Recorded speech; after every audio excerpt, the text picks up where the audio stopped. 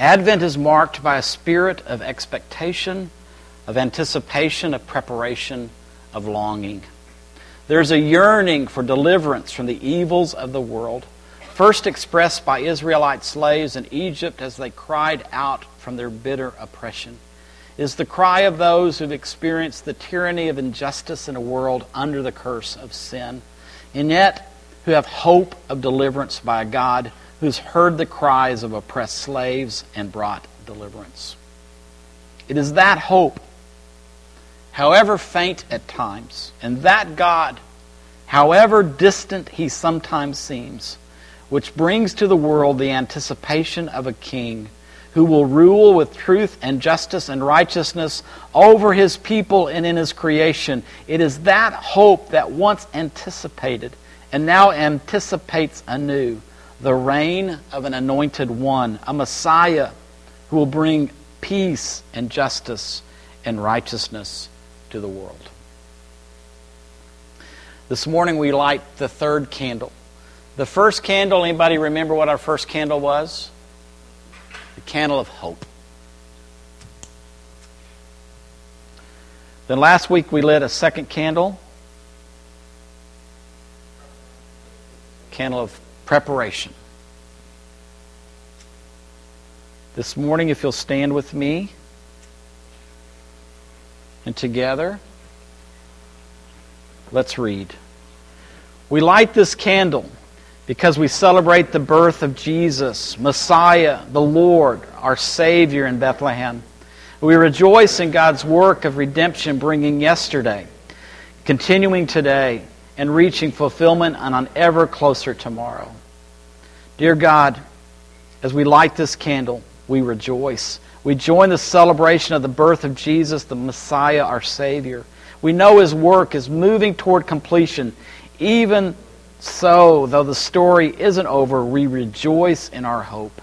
We wait for you, rejoicing. Amen.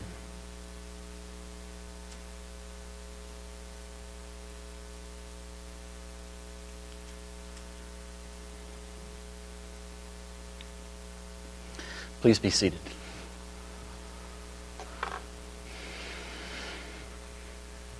Last week I shared about my great-great-uncle Nehemias. Nehemias was studying music in Germany. He was a composer. And his family didn't come home because they were running out of money. And so he told his family, well, I'll come. I know I have to come home, but I'm going to go by Palestine on the way home because it won't cost any more.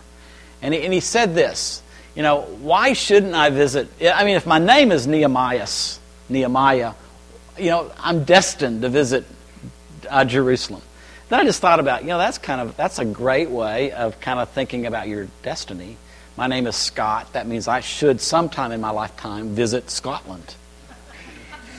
It makes perfectly good sense, doesn't it? And then Chernagle, obviously I should visit Chernagle, Norway, yes. I mean, that's an obvious. So, where would you like to go based upon what your name is? Germany? Yeah? Heinemeyer? That's pretty German. Okay. Anybody else? Got a connection to someplace? I mean, if it worked for Nehemias, it's got to work for us, right? Mary Ann, okay. and look where you go. You did go to Scotland for me. I don't think that quite counts. True. We share that. So I have just been intrigued that my great-great-uncle would spend Christmas in Bethlehem in 1894.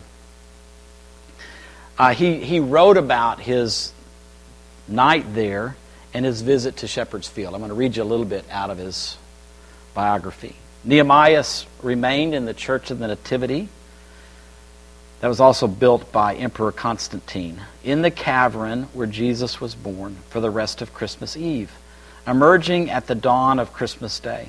There were services in the church without interruption Christmas Eve and all through the night till Christmas morning. The church was crowded with people. The Catholic services were very impressive and the music was grand. At about 3 o'clock in the morning, a little Arab boy offered me a chair. The offer was most welcome, for I'd stood nearly all the night and was very tired.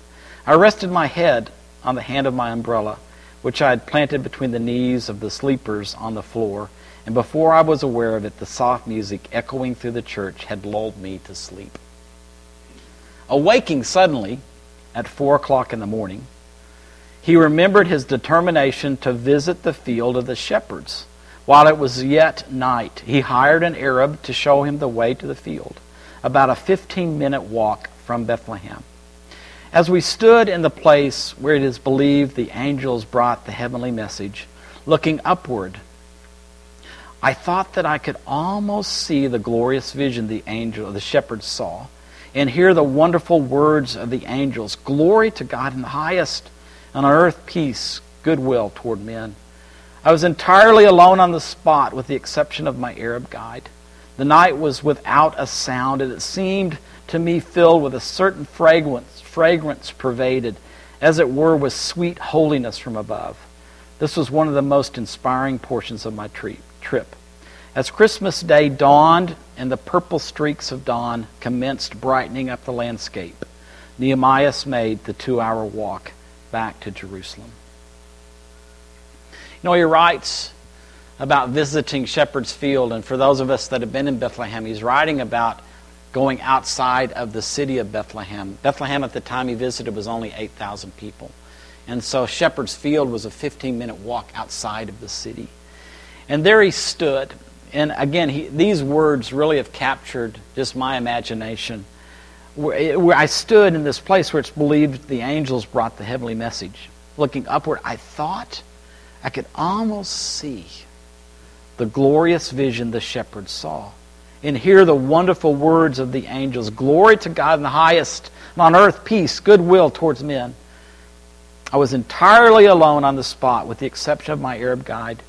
The night was without a sound, and it seemed to me filled with a certain fragrance pervaded, as it were, with sweet holiness from above. From that inspiring night of my great-great-uncle, I just want to say this is my prayer for us. As we share in this time today, and as we share in this season, may we see the glorious vision. May we hear the wonderful words. May we even smell the fragrance of sweet holiness.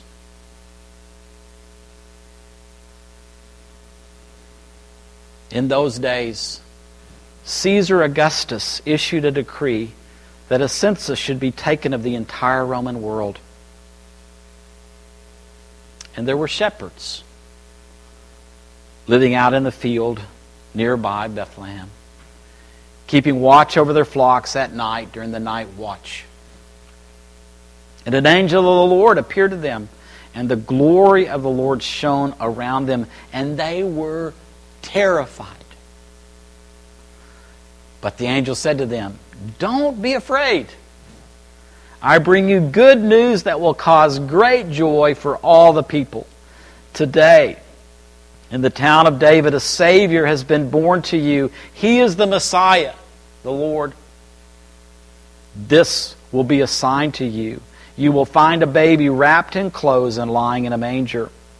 Suddenly, a great company of heavenly hosts appeared with the angel and praising God, saying, "Glory to God in the highest heaven, and on earth peace to those on whom His favor rests."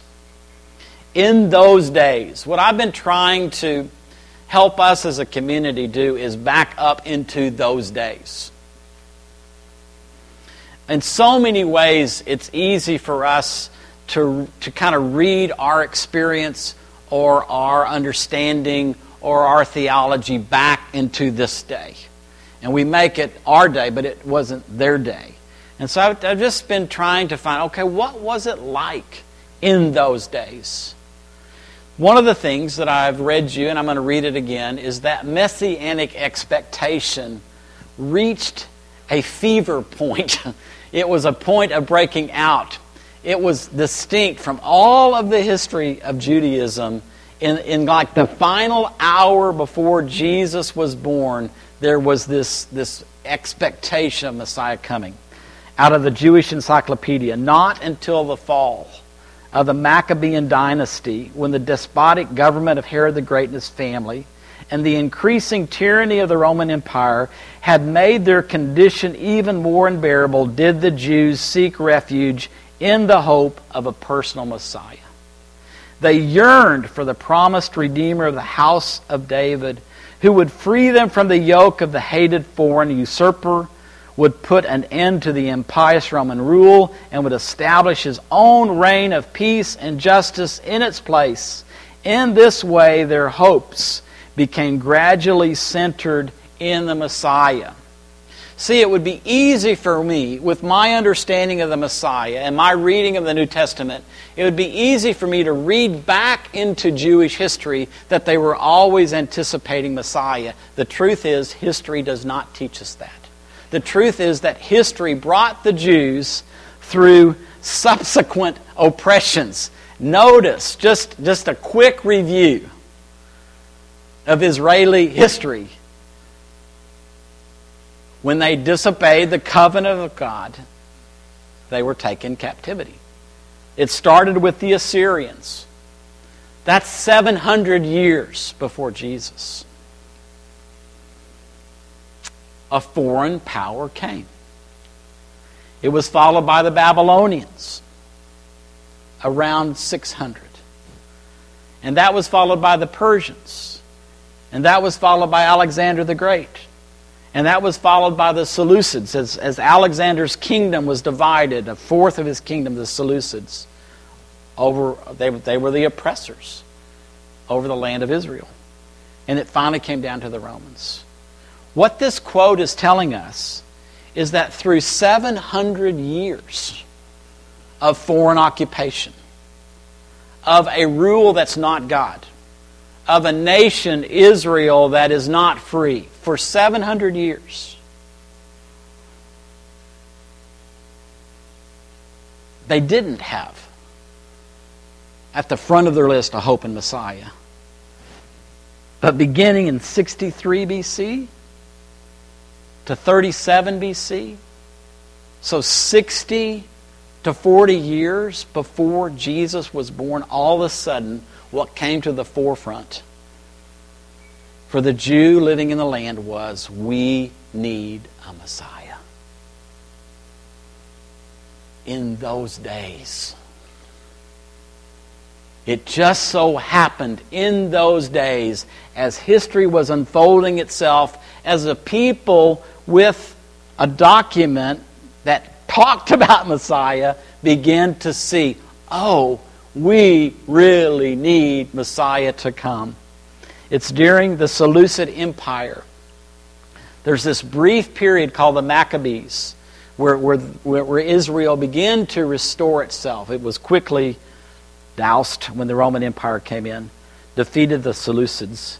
And then the Hasmonean rule is changed over by the Herodian rule, and then things just fell apart. And so that's where you come back to this quote. It's during that time, the Romans are here. Herod the Great, a Jew, in cahoots with the Roman Empire, not representing the God of Israel at all. We need a Messiah to come in those days. Another thing about those days is what's called the Roman imperial cultus. In the Hellenistic ruler cult, the Lord became part of the official title of kings, and divine honors were accorded them. This development brought its strongest expression in the Roman imperial cultus. The title, Savior of the inhabited world, was first applied to Caesar. An inscription hails Augustus, the same Augustus that called for the census, a Savior for us. The idea of the emperor as a benefactor was linked with that of the golden age of peace, order, and prosperity inaugurated by his beneficent rule.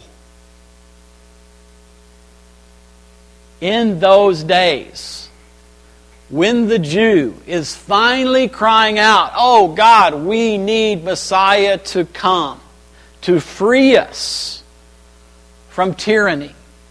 In those days, when the Roman empires are being called Savior of the world, in those days, it just so happened, in those days, there's a birth announcement to shepherds outside of Bethlehem in the middle of the night. I bring you good news, which will cause great joy for all the people. These people who are suffering under the tyranny of Roman rule and the rule of Herod the Great. These people who are hearing with their own ears Roman emperors and Herod the king called Lord or Savior. I bring you good news that'll cause great joy today in the town of David. A Savior. A Savior has been born to you. And that Savior is not the Roman emperor. That Savior is not a king of Israel. That Savior is Messiah. That Savior is the true Lord. And this will be a sign for you shepherds. You shepherds will find this baby wrapped in swaddling clothes, rags, and he'll be lying in a manger. He'll be lying in a structure that's a stable for animals. And before they run into Bethlehem to see where that baby is, the army shows up. Literally, it's the heavenly army. The heavenly host is the army of heaven. The skies fill with thousands upon thousands of heavenly soldiers. And there is this sound which I can't even imagine what it would have sounded like. Glory. Glory to God in highest heaven. And connecting highest heaven and the glory of God with earth and on earth. Peace. Not the peace of the Roman Empire. Not the peace of an emperor who is a benefactor. Not the peace of a king. But the peace of the Messianic age. The peace of Messianic salvation to those upon whom His favor rests. And obviously His favor was resting upon those shepherds and those people on that day. The point of this is this. N.T. Wright summarizes it great. The birth of this little boy is the beginning of a confrontation between the kingdom of God in all of its apparent weakness, insignificance, and vulnerability in the kingdoms of this world. My friends, that's exactly what it is today. The kingdom of God has arrived. It arrived with Jesus, and it is arriving. And it will finally arrive in a day that's ever closer, but it's not today. And that kingdom seems very weak. And that kingdom seems very insignificant. And that kingdom seems very vulnerable. And that kingdom confronts the kingdoms of this world, including our own nation. There is no nation on the earth that does not run into conflict with the kingdom of God. It includes the nation of Israel. They're in conflict with the kingdom of God. The kingdom of God is what brings the true Savior, the King, the true Messiah. It's the kingdom of God that brings the true age of peace, the prosperity, the wholeness that all of us long for. So there's some things through this passage for you and me to think about. Number one, I think that we should always remember that our God acts in history, bam, suddenly. when we least expect it. 700 years. And in those 700 years, down to the last 60 years, a people that have a heritage of God, who have the revelation, the books of God, the voice of God, walking with God, all of that. And they are crying out, finally, oh God, we finally get it. We can't save ourselves. The governments of this world can't save us. There's only one Messiah. Oh, come, deliver us. And after 700 years, God acts suddenly, twice in this paragraph. There's this suddenness. The shepherds are going about their business suddenly. Unexpectedly, there's an angel. What? The angel gives the birth announcement. Suddenly, the sky opens up and the army of heaven shows up. Our God acts in a moment. And we cannot lose sight of that. And we may live as they live for hundreds of years. In agony, in tyranny, recognizing this ain't it. But the day comes when, bam, our God suddenly acts. And He knows. And it can be any moment. And He does act unexpectedly. Our friends we're indebted to the Jewish people. They received the revelation of God. They have the history that goes way beyond our history with God. We should never lose sight of that. But sadly, in those 60 years, as they develop this anticipation and expectation, Messiah's got to come. Messiah's got to rid us of the Romans. Messiah's got to clean up our own monarchy with Herod. When He came, they did not recognize Him because He came in an unexpected way. What kind of kingdom shows up in a stable with poor parents? What kind of king shows up like that? It's a king that wants to relate with all of his humanity. I'm going to start at the bottom, because if I start at the bottom, all of humanity will recognize that I love them. If I come in at the top, it doesn't work the same way. And the Jews have missed that. What the Jew anticipated, I wrote a quote in my notes and I didn't copy it, but basically, because after the birth of Jesus, the Messianic kingdom didn't show up, the Romans didn't go away, Herod the Great was not, that dynasty wasn't renewed, there wasn't the rule of justice, then Jesus is dismissed as not the Messiah. But He did something unexpected. He came first. Why? Why is there a separation between the first coming and the second coming? Why did He do that? That's a surprise. God did something unexpected. Why? Why did He do that?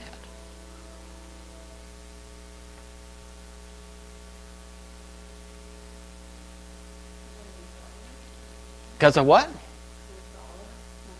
I don't know of any other explanation yet. The message had to get to all the nations, not just one. And our God wants everybody saved. And so He's delayed so that the message, the one we're reading about today, a Savior has come, a Messiah has come, the King of all kings has shown up on the planet. You can now relate to Him because He became just like you. For that message to get around to all the nations, for however that would satisfy the God that wants us all back. I don't know any other reason why He would do that. So He acts unexpectedly. We can't script. If we can't script what it was like for the first coming, guess what? We can't script the second. So let's not try doing that. And let us be sure, let us be clear, let's be absolutely, absolutely clear. There is but one Savior. And Jesus is that Savior. And as that Savior, that deliverer, He will deliver us from ourselves. As good, as well, as hard as we try to govern ourselves, whether that is me governing myself, me trying to govern my marriage, us trying to govern our family, us governing a local church, our city, our state, our nation, there is no perfect government other than the kingdom of God. Government will never save us. There won't be, like the next election isn't going to give us the Savior.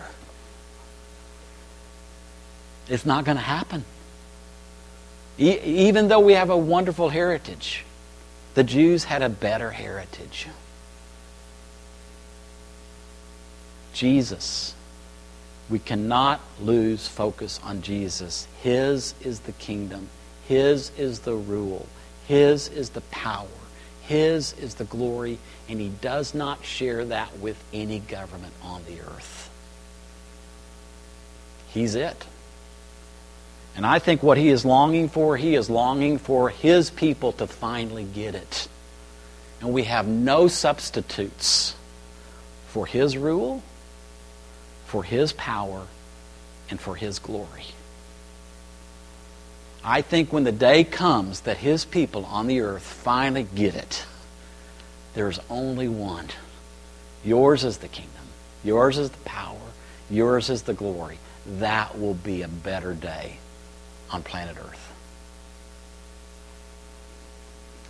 My friends, messianic salvation on the earth, all of humanity free of tyranny, all of humanity free of poverty, all of humanity free of disease and sickness, all of humanity enjoying prosperity, wholeness because of Messiah, that turned the lights on in heaven. Glory, the brilliance of heaven, the splendor of heaven is connected with the messianic salvation on this earth. Again, it's a reminder, we're not going to the heavenlies. The heavenlies have illuminated here. This is the place that's been illuminated by heaven. The new heaven and the new earth come here. We don't go there. And what really turns on the lights, what turns on the brilliance, the brightness, glory to God in the highest, when there is peace on earth among people. And that peace is the recognition of Messiah and His rule on His planet.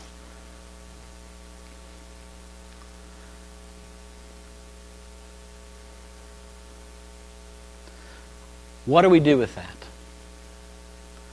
The only thing that I can bring us to is a time of reflection where we recognize how easy it is that we can put a substitute for kingdom, power, and glory.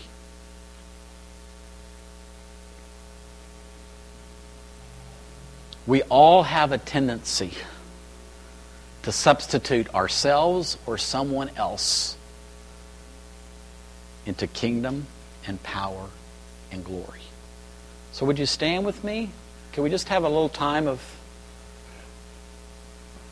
reflection?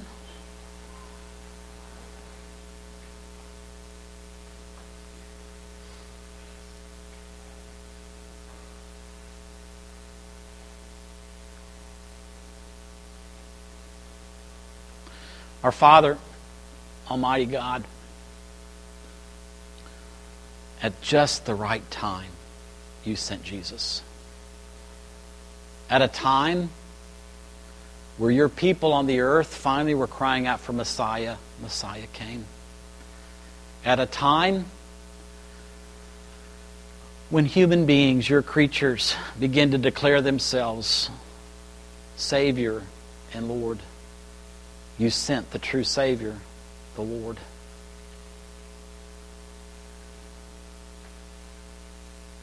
Lord, as we have shared this time and we've shared this story,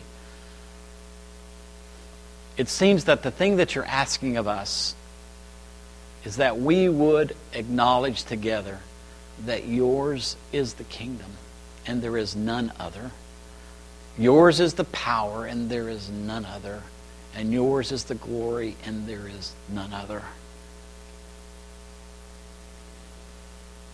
So what I'd ask, Holy Spirit, is that in this kingdom moment, that you would bring illumination to us. Show us whose kingdom we serve. Show us what power turns us on.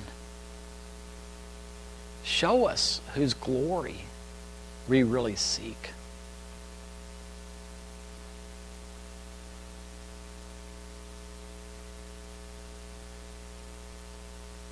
I ask that you turn us into a people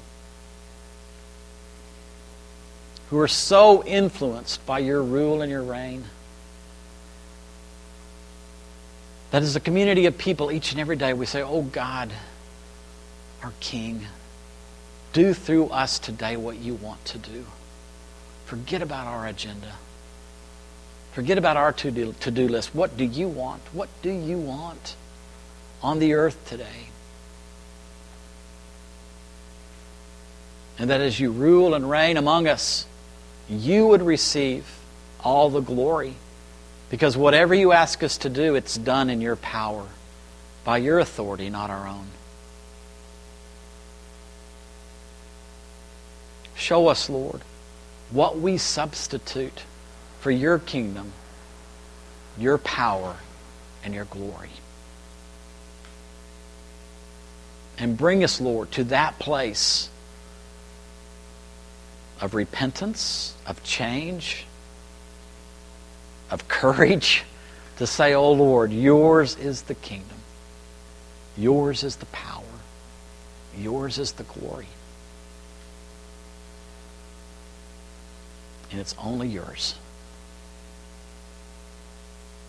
Thank you for this message, this event that is the source of great joy for all people, for all time. In your name, amen.